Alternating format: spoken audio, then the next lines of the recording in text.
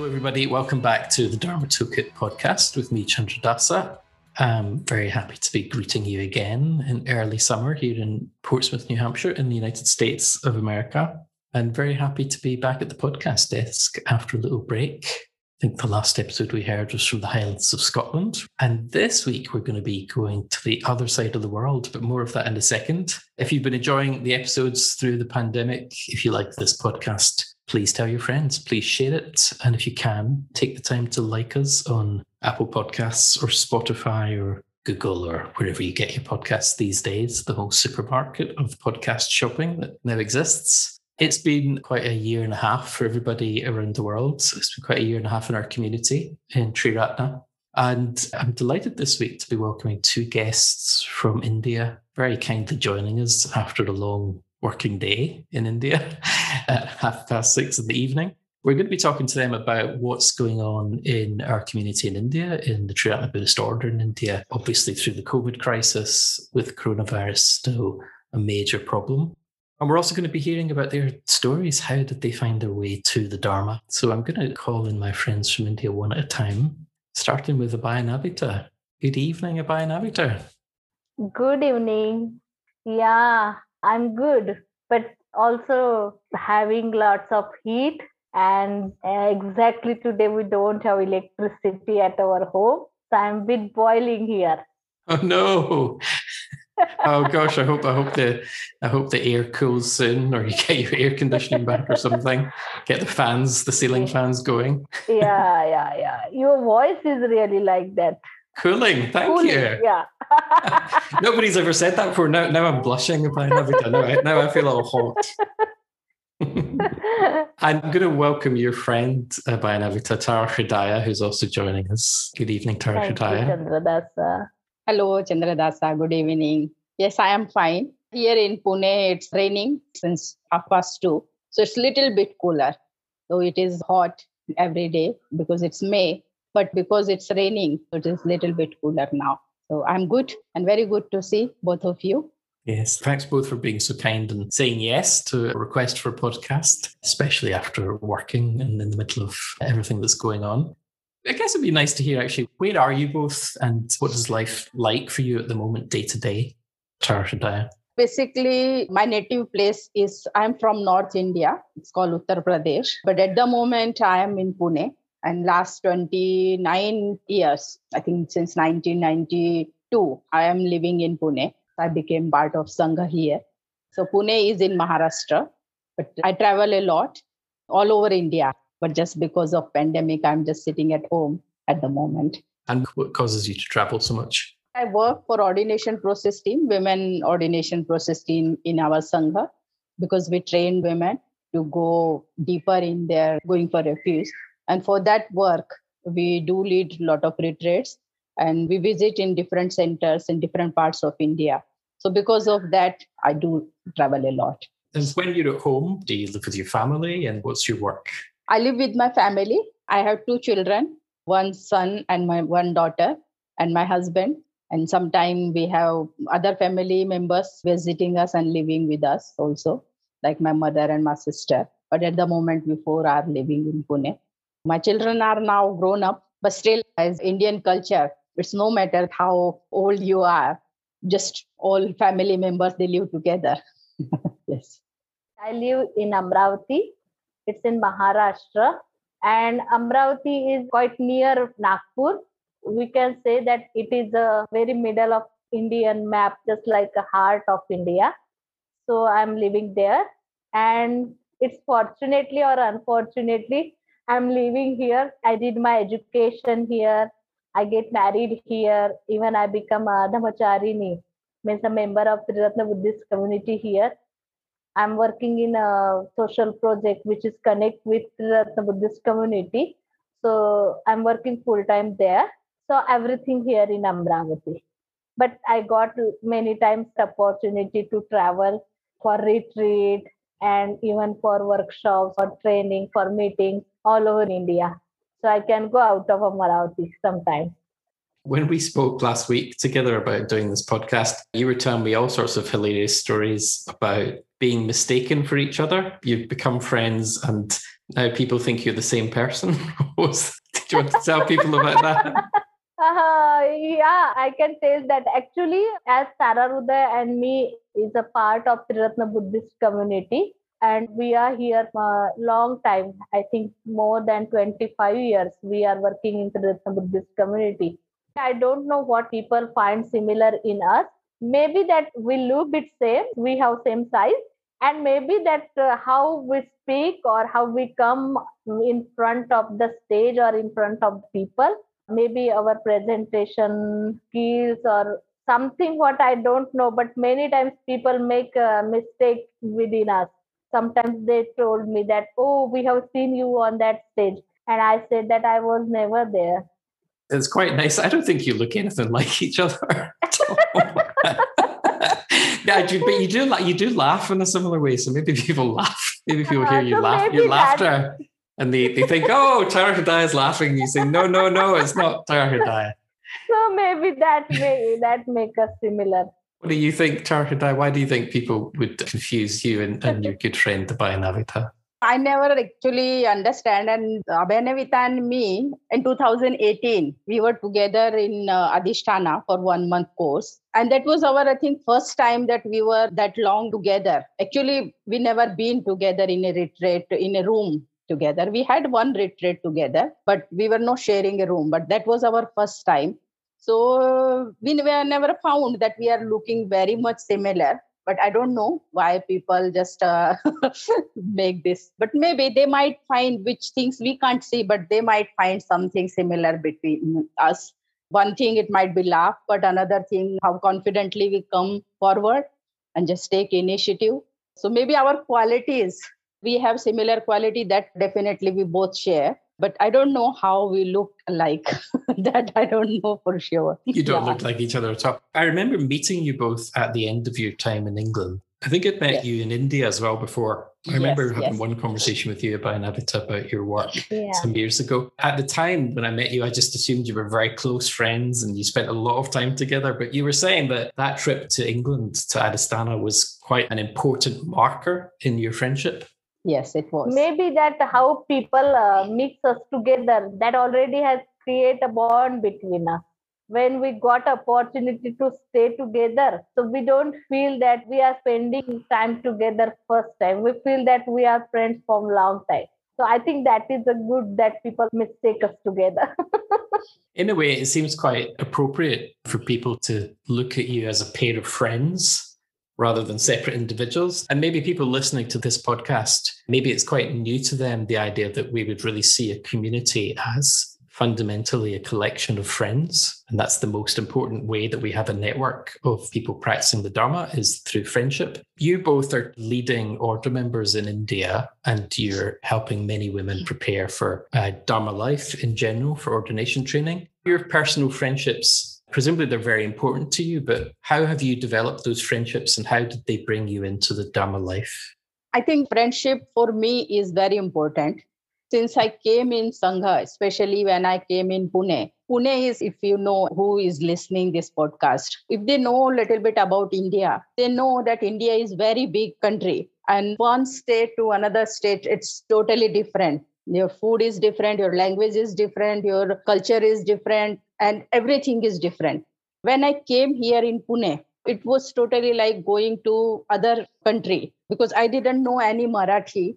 I did not even hear that there is a language called Marathi. So that was very, very new for me. I was very innocent. In very young age, I left my home. I was, I think, 18 when I came in Pune. So the thing which kept me here in Pune and gave me so much opportunities to grow was the friendship with my friends. So I started to live in community, women's community here in Pune. That was our only women's community. And Bhante Sangrakshita had started just few months before I came here. So friendship was really very, very important for me. And that was the main thing which kept me here and gave me so much courage to just keep going. And just day by day, I think friendship is developing and that circle of friendship is growing and growing day by day. So I'm really very happy. That's very valuable for me.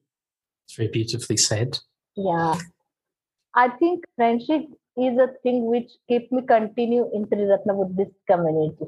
I was so young when I joined this community. I think I was 13 or 14 something. That time you can imagine that not so important to join Sangha or just being so committed.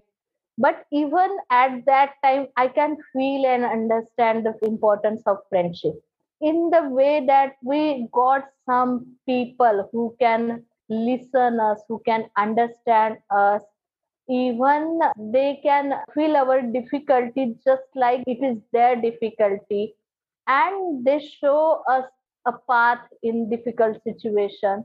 It is just like a blood I experience in my body, in my mind, how I was growing. So I think friendship is a very important factor for me which kept me continue in Sangha. I am person who can't live without people. I don't feel so happy to be alone or just thinking about me or staying with myself. So always I want someone with whom I can speak, I can share, I can spend time with them. Even I can be vulnerable in front of them or I can be proud in front of them. All aspects of the life I can share with that person or those person. And that can be only a friendship. And when it is a spiritual friendship, which is on a right track, on a right way, that is, I think, something very important in life. This is one thing I can't live without. Maybe you could say a bit, Tara Hridaya, about how you first encountered the Dhamma and why did it stick with you? Why did you decide, yes, this is what I want to do with my life? Yes. As I told, I am from North India.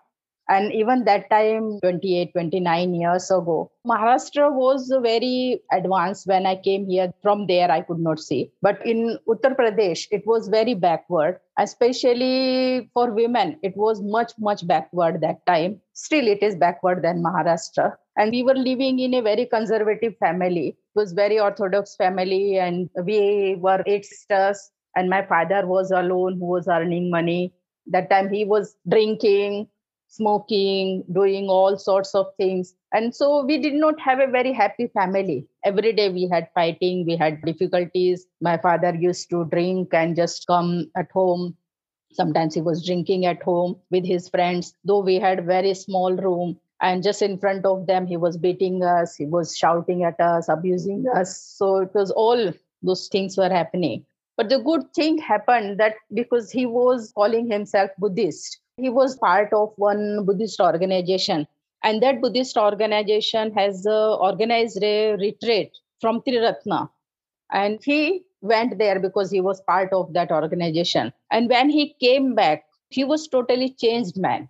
He left his drinking, he left his smoking, his temperament also gone down. It didn't stay for very long, the temperament, but other things were totally gone. He never drank, he never smoked after that. And that was like a miracle for all of us, for my whole family. That inspired us. We were so curious where he had gone and from where he got this change. And then he had a piece of land in Hastinapur, in that small village or small town. And he offered that land, which he did not buy, but he had occupied that land. That was a big thing. He offered that land to the Sangha and requested them to start a center there and start a boys' hostel there. So since then, we were just coming in contact with these order members. Many different order members were coming. And to see them, it was so inspiring. And that just kept me going and kept me in the Sangha and Dhamma. That was very, very important. And it was like a miracle for all of us. It's wonderful to hear, Tara Hridaya. And Abhayanavita, do you want to say something about how you came in contact with the Dhamma? And maybe you could say a little bit about Dr. Ambedkar for people who don't know who Dr. Ambedkar is, and also brought you into the Sangha and why have you stayed? I came in Sangha because my parents had joined already, and they also want me and my brother to join Sangha. Though I was 13 and 14 years, I was already attracted towards Buddhism. Normally, my family is not from background which so easily joined Buddhism. But whatever I was looking around my family and in my relative, it is so similar like how the Tara Hridaya has shared that most of the family are behaving so dominating, drinking, how they are behaving with their wives and with their daughter. And I also started to feel same thing in my life, that being as a girl, how it's so difficult to survive in this community.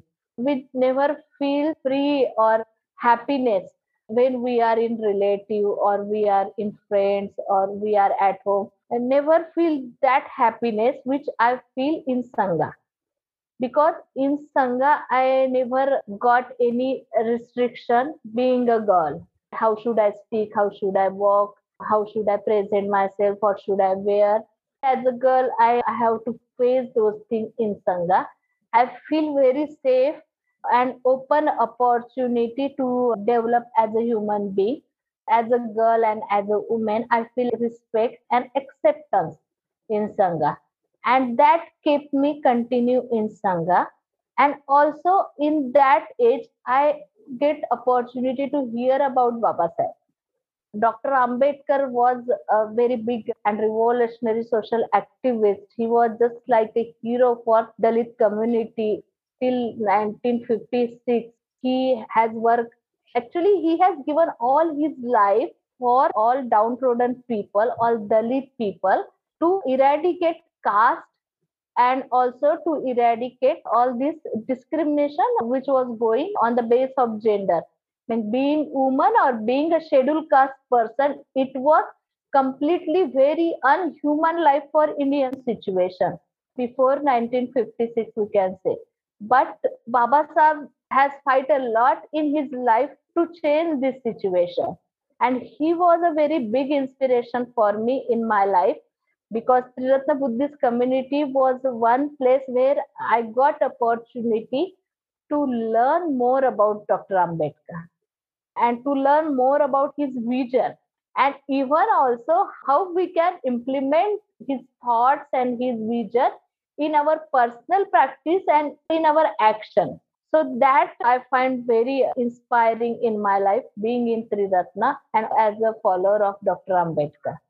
That was really fascinating to hear by Navita. One thing that occurred to me listening is that in the West, when Buddhists talk about Dr. Ambedkar, they almost always talk about caste, which is obvious in a certain way. But I was struck that you said also Dr. Ambedkar talked very explicitly about ending discrimination on the basis of gender. And I know that's been important in your own work and it's important in the ordination process in India. But Tara Pradai, I wonder, can you say something more about how work for women and girls in India and creating a place of safety for practice and dignity and respect, how Dr. Ambedkar's work helps create that atmosphere?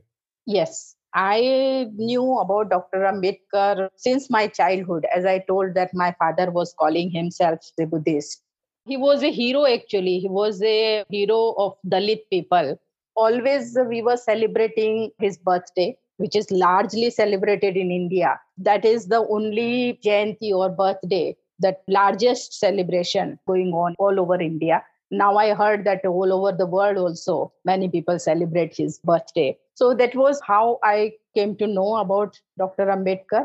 And my father was a very good person. Actually, he was very knowledgeable person. And he was standing in front of all the people in that locality. We were the only people who were Buddhist. And people were just teasing us about it. But he was fighting with the whole society there, being a Buddhist, being a Ambedkarite person. And that gave me a lot of confidence, as Abhinavita said, that Baba Sahib has fought for all the people. I would say he not only fought for scheduled caste people, he fought for women and he fought for all the people.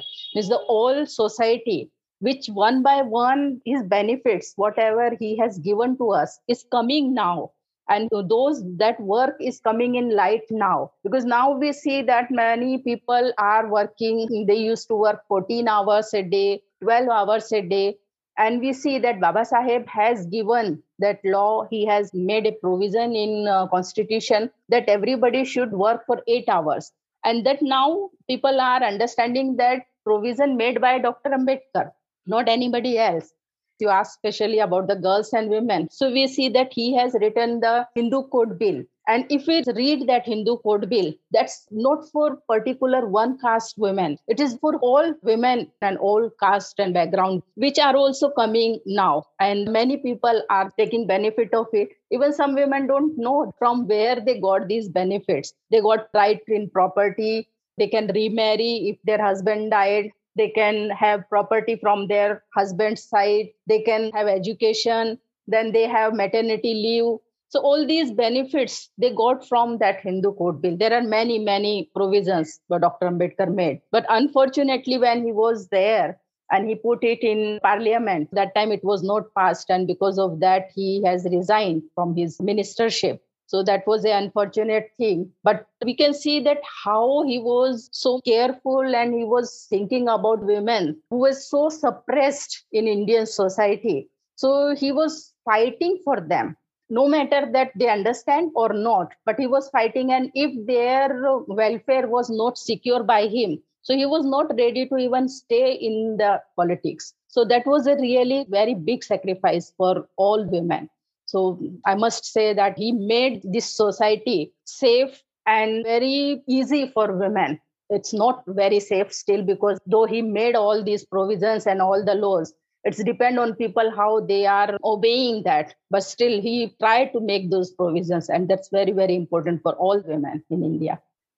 And Aditya, can I ask you to expand a little bit and say, in your own work with women and girls, do you think the generation now is more confident than your generation was when you were a young girl and sort of discovering the Dharma and discovering how to live a life? Are women and girls these days more confident because there's a history of more freedom, or is it still just a big struggle all the time?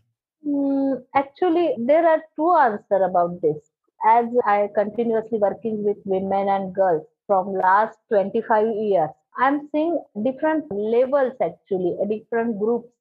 Some groups are very, very free, very confident than how I was at that time, or maybe how Tara Rudaya was at that time. Confident in all different ways, how they are wearing clothes, how they got opportunity to wander here and there. Their parents are so easy to give them permission about where should they go and how they should spend their time with friends. It was not that easy at our time. There was lots of restriction about the clothing and also about wandering here and there. So I can see that this is one group. Those girls or those children, if we are as a parent quite liberal, my friends, girls and their daughters, they have this confidence. They got this opportunity. They got this situation. But still, there are some groups in India still that I'm working with the slum girls, the girls from the tribal area, the girls from very backward class and caste. So they are in the same situation where I was before 25 years, before 30 years, before 40 years. Even I thought that I was in a better situation than they. Still they don't got all those opportunity of development, all those opportunity of expression. They also face a lot of violence in their life, being a girl and also being from a backward background or from a scheduled caste or from a nomadic tribe. So it is very different about different groups. And Tarkruda, I suppose the same question for you. When young women find their way to Triratna, they come on their first class or they come on their first retreat. Have you noticed any difference across the generations between the women and girls of your own generation and your parents maybe, and then the current generation? Yeah, definitely we can see the difference. In my age, 30 years ago, when I first time go, I don't remember actually that day, but I was very shy. And my generation was like that. All the brahmacharis were there, men were there teaching us. So we did not allow to talk with them freely or laugh in the class or talk in the class. But now I see when new girls are coming in the classes and they are coming in the retreat, they are allowed to do that. And mostly the young girls are coming, mostly their family members are already in Sangha. So because of that, it gives them courage. And it gives them some freedom also. and they are practicing already. But some women, some girls are coming whose family members are not even in Sangha. But still, the generation gap is definitely there. This generation is more free than our generation. They have more exposure also. We did not know many things. We had very limited exposure, very limited area, very limited knowledge of things. But now the girls from cities, they have more knowledge, but from rural area, they have less knowledge, but still they have more knowledge and more exposure. They have friends at least from different places, so they get more exposure than us. So definitely that difference is there. But as Abhinavita mentioned, there are always two layers or even sometimes three layers you can see. So even in cities also, if girls are coming from backward slum or from very different backward caste, always they find it difficult to mix with other people because casteism and this segregation is very much in our society. It's gone in very much roots of our conditioning. So when somebody from outside of that particular group comes, they find it a bit difficult. So it is our duty that we have to make them comfortable and make it open for all of them. So that we try to do. But definitely there is a difference. I can see that difference. Yes. Listening to both of you talk about the differences, it strikes me that you must both gain a lot of joy from being able to mentor, to teach other young women coming through. And it must be quite a big difference for them just to have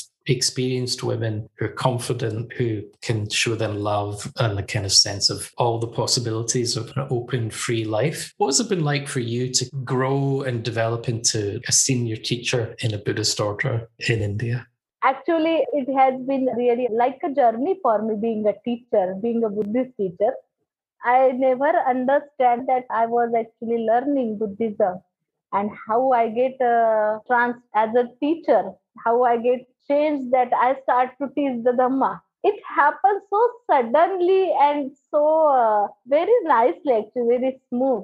I enjoyed this journey because I was very energetic young girl, and always if there is a lecture, I was always in front listening very carefully, and after the lecture asking them questions very confidently.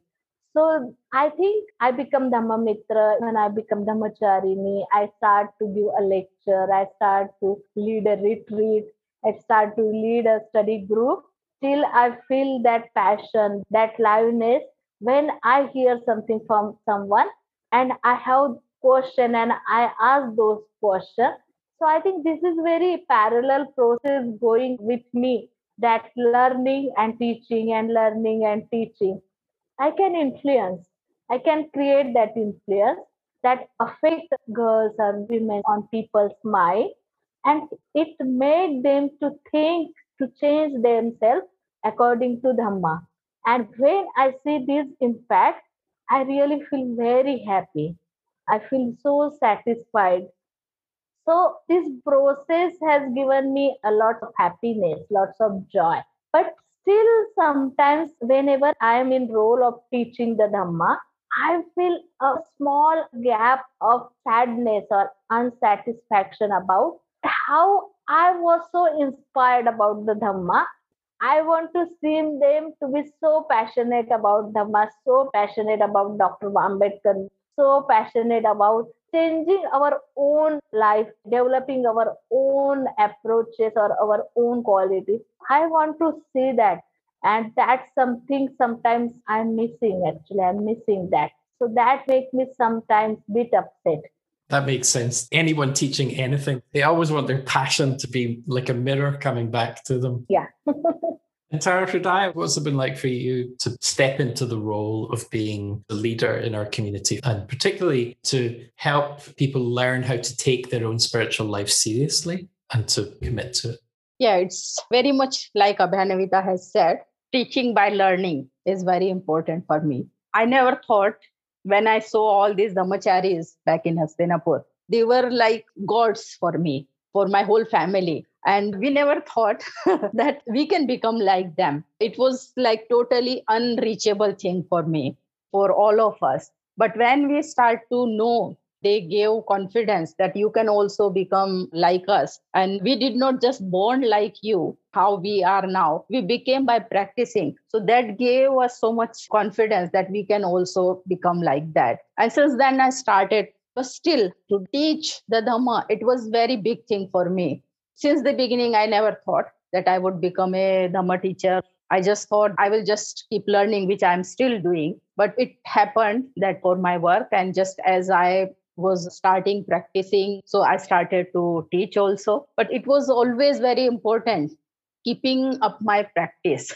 When people ask me to give a talk, I always think that if they give me some topic, that's better. When people just leave it open, I don't understand what to talk about. I need some topic because on that topic, I can reflect a lot. I can think, and I can think my own examples, how I am living that subject or how I am doing when I'm practicing on that thing. And then I can do it. But if people ask me very big topics or big teachings or big principles, which I am very far from, I find it very difficult to explain them because that's not my practice. So if I am at least trying to practice any principle or any teachings, I feel very confident to teach about it.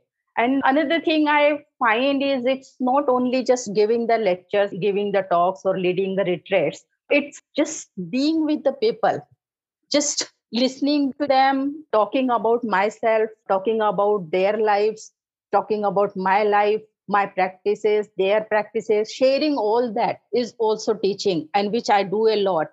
Day before yesterday, I talked with a mitra, and she was telling, it's good that you called me. There is an old lady. She was remembering you. And I don't know that lady. And she was saying she was corona positive. And in that situation, she rang me and she was asking, how is Tararodaya and her family? I'm just missing her. I never talked with that woman. And I don't even remember her face, who she is. I never heard her name. I don't know in her situation when she was positive, how she remembered me. And please call her, and she would be very happy if you call her. And I asked her, give me her number. And I called that lady, and she was so happy.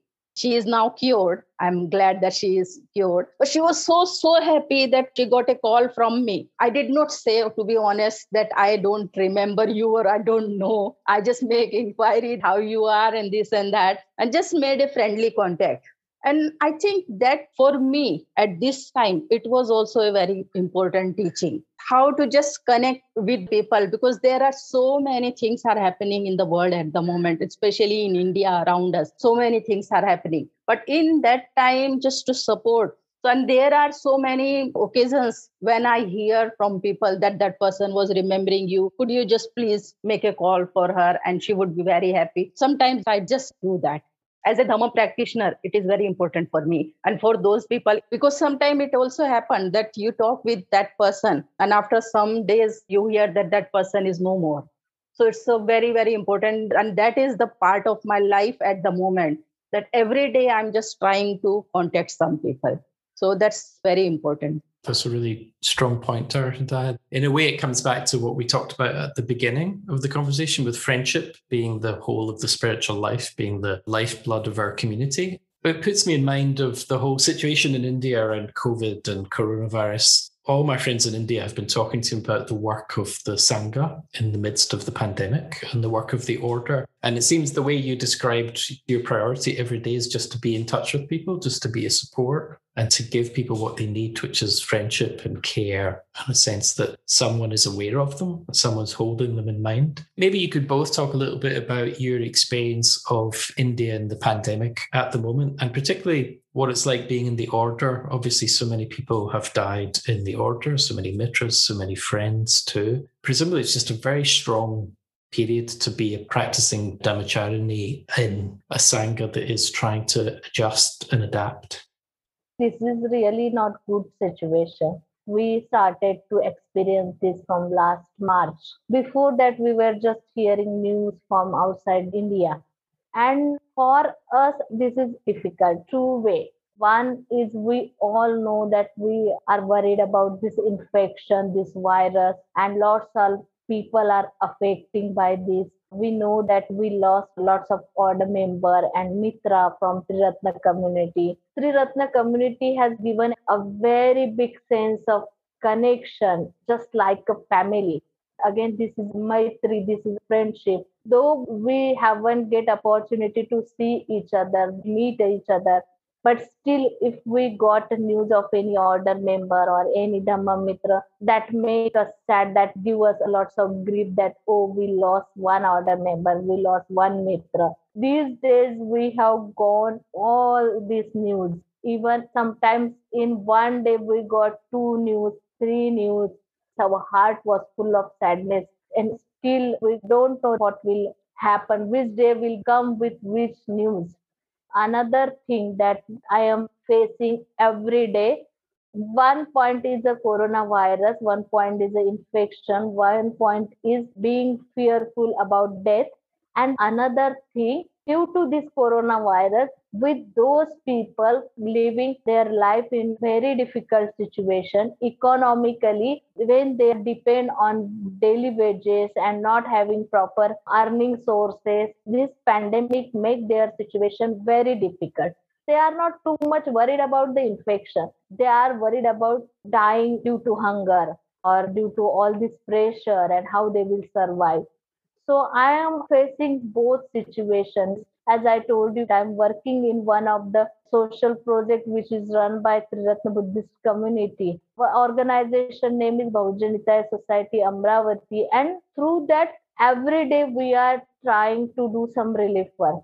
Just now, actually, me and my team, we are 12 and 13 people together. We are trying to reach hospitals, mostly government hospitals, where very poor people can't go to the private hospitals. They can't take their family to private hospitals, so they are going to government hospitals. And those are from very tribal area or from a rural area. They don't have resources, they don't have money to buy proper food, to hire any lodge or hotel to stay and rest there. So they just spending their time in one waiting room, and we are trying to support them with meal. We teach them some meditation. Actually, it was very different experience for me and my team. We try to teach them meditation in standing situation. And in our life, we never teach anapansati or maitri bhavana for concentration or for positive approach. We never teach in 4 minutes or 5 minutes.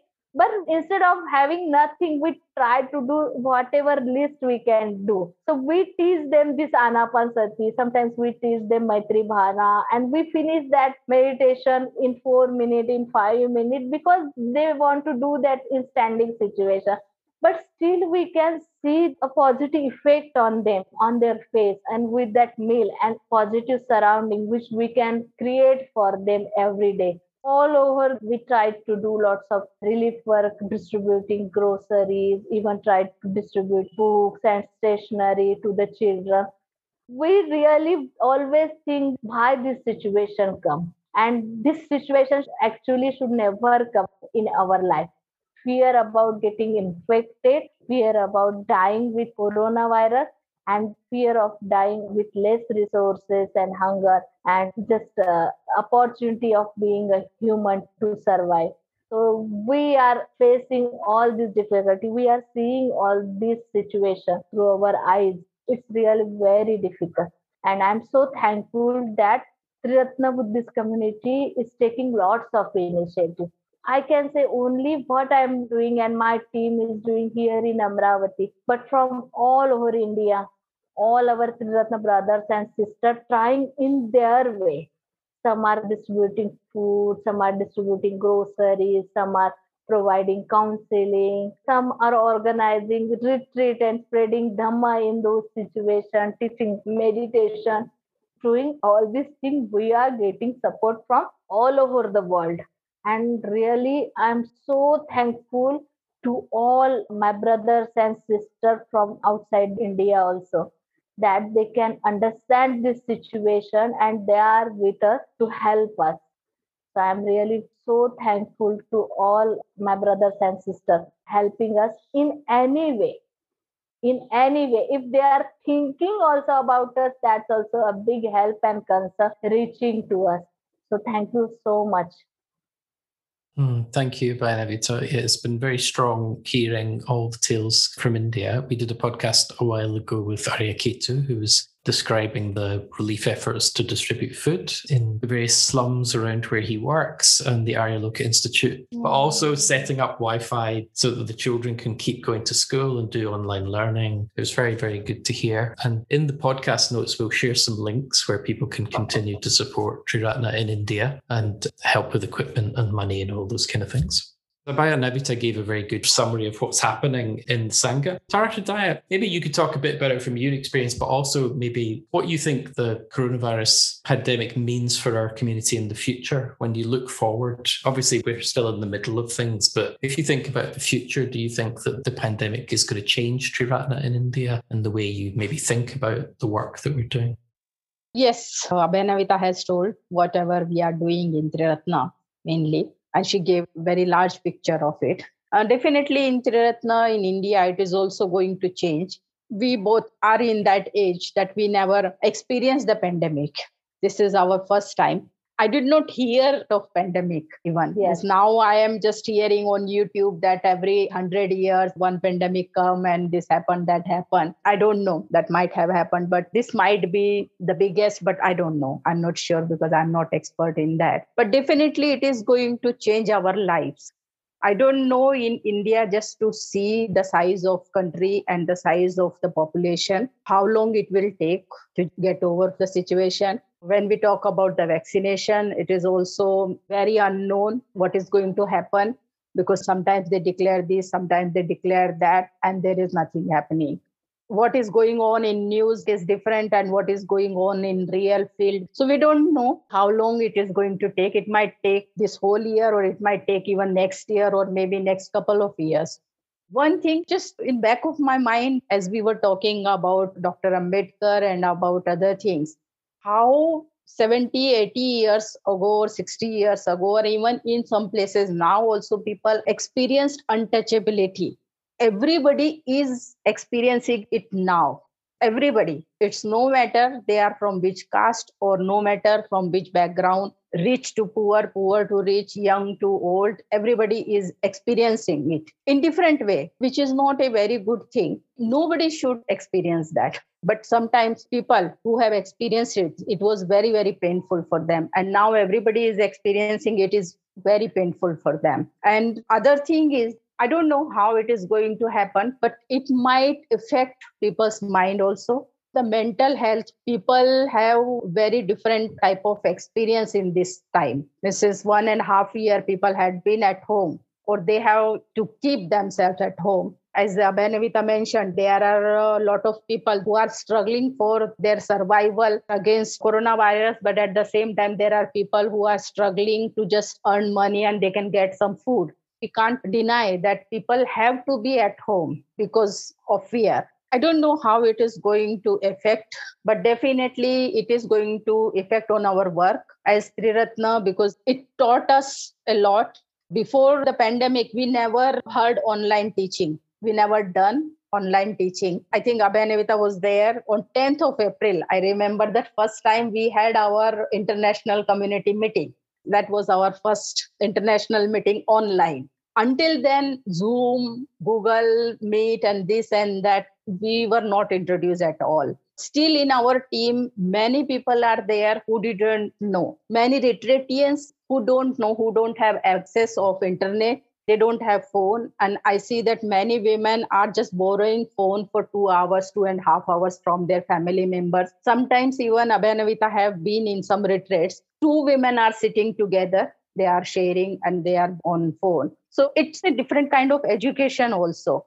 People are becoming a bit aware, even though they are 70 years old, they are totally illiterate. But this situation is teaching us how to be technology friendly. Still, we are not expert, but little bit. I remember that every time we lead a retreat and the women are in my group, at least half of the women, I have to teach them how to mute and unmute themselves and how to put video on and off. And they wait for somebody, please come, please come, please come. They can't hear me and what is happening, just tell me. These small things, at least I try to teach them in my group. So this is very, very big challenge for us, how we should become technology friendly and we can do things online in future, because we don't know when it is going to finish. It might take longer than we thought. And maybe we have to think differently also. When we physically meet in the retreat, that gives us different experience. And Indian women's situation, their life around them is very, very difficult, very packed. When they are going in retreat, they are totally leaving their family and house life. But at the moment, they are struggling a lot because they are in the middle of that life. And at the same time, they are attending the retreat online. So they are doing two things together. In that way also, according to the requirement, we keep changing our programs, keep changing our timings, our way of teaching. So maybe somewhere we have to bring some new innovative ways of teaching in that way. I think Tararude has mentioned very important point about technology. Now it's become so habitual, and I think there will be some positive effect also of this. This situation is really not good. It should not happen again. But this corona will teach us friendship, important of human connection. It also has hamper and challenge our ego. I see actually even just in market people become so polite, they become so sensitive because everyone are worried about their future, about their present, how we will survive. Survive in all the sense, survive with resources, and human connection is also a big resource, always human need. We can't live without each other. So I think that value, the value of human, corona has teach us. We will remember these days and then we will value the situation we got in future, which we was not so sensitive about in past. I think always anything there are two sides, and we will see that in future. It's very lovely to hear you talk about the human aspect and maybe just being more grateful for that, more sensitive to it, remembering that we're all connected in a particular way. I can see that people become more sensitive towards each other in this time. People in different ways who were not thinking about each other or about others started to think about others also. And because this unpredictability of life, anything can happen. People, their emotions are opening and they are opening doors towards each other. So it's really very good thing. Abhinavita has said that our Sangha is helping so many ways. Many different people are working whatever they can do. But at the same time, I'm seeing that in society also, other people are helping in whatever ways they can help. Just this solidarity, not only in Sangha, humanity is coming out. So that is very, very important. So I think if that stays, that would be very helpful for all of us. I was just thinking, now I understand why people confuse the two of you, why they think you're the same person, because you're both so thoughtful and so kind and so committed and dedicated to your Dharma work. It makes me feel quite hopeful about the future of the Sangha in India because, well, you two are there. You're like one being, one friend together, just moving forward and inspiring young women and girls, and I'm sure inspiring young boys and men as well to live a Dhamma life and to build a better future for India and for Triratna. So thank you both so much for coming and bringing your thoughtfulness and your kindness and your laughter. Thank you. Thank you for inviting us. It was really very nice to be here. Thank you, Abhinavita. I'm so glad you Thank you, managed to make it. Chandradasa. It was so nice to have this meeting and so nice to see you at Tararudaya. Yes, thank you. Thank you. Thank you. Thank you, Abhinavita. And thank you. I want to just say thank you to all our friends sending help from overseas, not only financial help, but they are just thinking about India in whatever way. I know that many centers people are taking pujas. They are just thinking about us. Every day I get some messages and they just write, you are in our mind and heart and just we are thinking about you. those words is really, really very, very important for all of us. Sometimes I just tell my family members, they are not just thinking about me and my family, they are thinking about India. For us Indians, it's very important that this humanity is growing and this friendship is also growing. It's very, very important. So just I want to give thanks to all of them. So a fantastic conversation with Abhay Navita and Tarashadaya. Thanks so much to you both again for coming from India and taking your time in the evening when I'm sure you're tired and you'd like to be getting on with your day. Yeah, a lovely reminder as well for our community just to bear each other in mind. It's wonderful to help. We'll share links of ways you can help with the community in India to continue to work against the worst parts of the coronavirus epidemic. But as both Tarshadai and Abhayanavita said, just bearing people in mind means an awful lot. And that's really what this podcast is about, is the community around the world hearing each other's stories and remembering that you are part of the same community, at least the human community, maybe the Buddhist community, maybe the Triratna Buddhist community, with both Abhayanavita and Tarashadaya, and their stories talk to your story. And hopefully you'll continue to help exemplify Sangha and the best of our community in your own life. I'll be back soon with some more stories and voices from around the world in our Buddhist community. But for now, goodbye.